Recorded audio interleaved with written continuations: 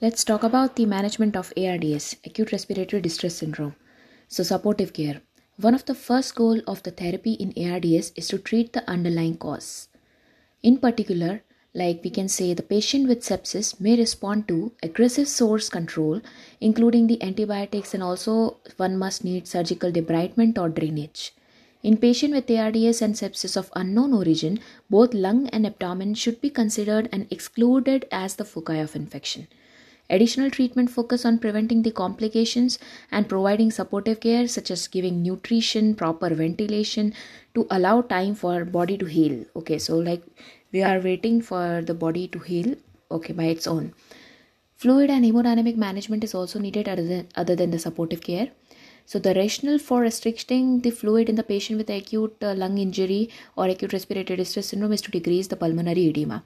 So usually in other diseases we give the supplementations of the fluid via the IV line, but in case of ARDS we try to avoid or restrict the fluid, okay, so that there is low chances of pulmonary edema. A reasonable objective is to maintain the intravascular volume at the lowest level that is consistent with the adequate systemic perfusion. Okay, but we want to give intravascular volume, but that should be given only to maintain the systemic perfusion. Okay, as assessed by the metabolic acid-base balance and the renal functions. If systemic perfusion cannot be maintained after restoration of the intravascular volume, treatment is done with the help of vasopressors, okay, to restore the end organ perfusions and normalize the oxygen delivery. Like if you can't give the intravenous fluid, because if we give excessive fluid, it will cause the pulmonary edema. If we don't give proper fluid, it will cause the systemic inadequate systemic perfusion. So the next thing which we can do is giving the vasopressors. So vasopressors are also needed in the treatment of ARDS. Yeah, moving further, there is medical management. So we have to give the antibiotic for the infection control. Also anti-inflammatory drugs such as corticosteroid is given in ARDS. Also diuretics we give to reduce the pulmonary edema. So antibiotics, anti-inflammatory drugs such as corticosteroid and diuretics are given for the management. Mechanical ventilation is a life-saving and the standard therapy for the ARDS. Okay, so you must give mechanical ventilation if needed. Low tidal volume ventilation because there are high chances of alveolar rupture, and also using the positive and expiratory pressure.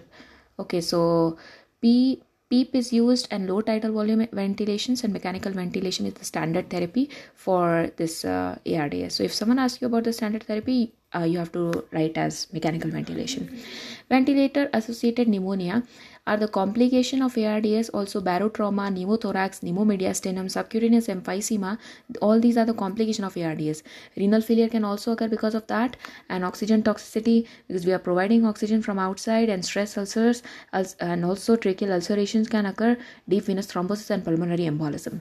So DVT, pulmonary embolism, tracheal ulceration, stress ulcers, oxygen toxicity, renal failure, subcutaneous emphysema, and pneumomediastinum, pneumothorax, barotrauma, ventilator associated pneumonia. All these are the complications of acute respiratory distress syndrome. Other complications, okay, now let's talk about the factors which are associated with poor prognosis in ARDS.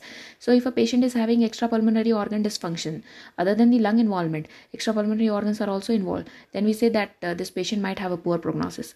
Also, if there is sepsis or advancing age and chronic liver disease, chronic alcohol use, and HIV, organ transplant, active malignancy, and specifically in male gender and African American race. So African American race, male gender, active malignancy, organ transplant, immunodeficiency, HIV, chronic alcohol use, chronic liver disease, and advancing age, sepsis, extrapulmonary organ dysfunctions. All these are the factors which we can say are associated with the poor prognosis in case of ARDS. So yeah, this is it about the management of acute respiratory distress syndrome. Thank you so much for listening.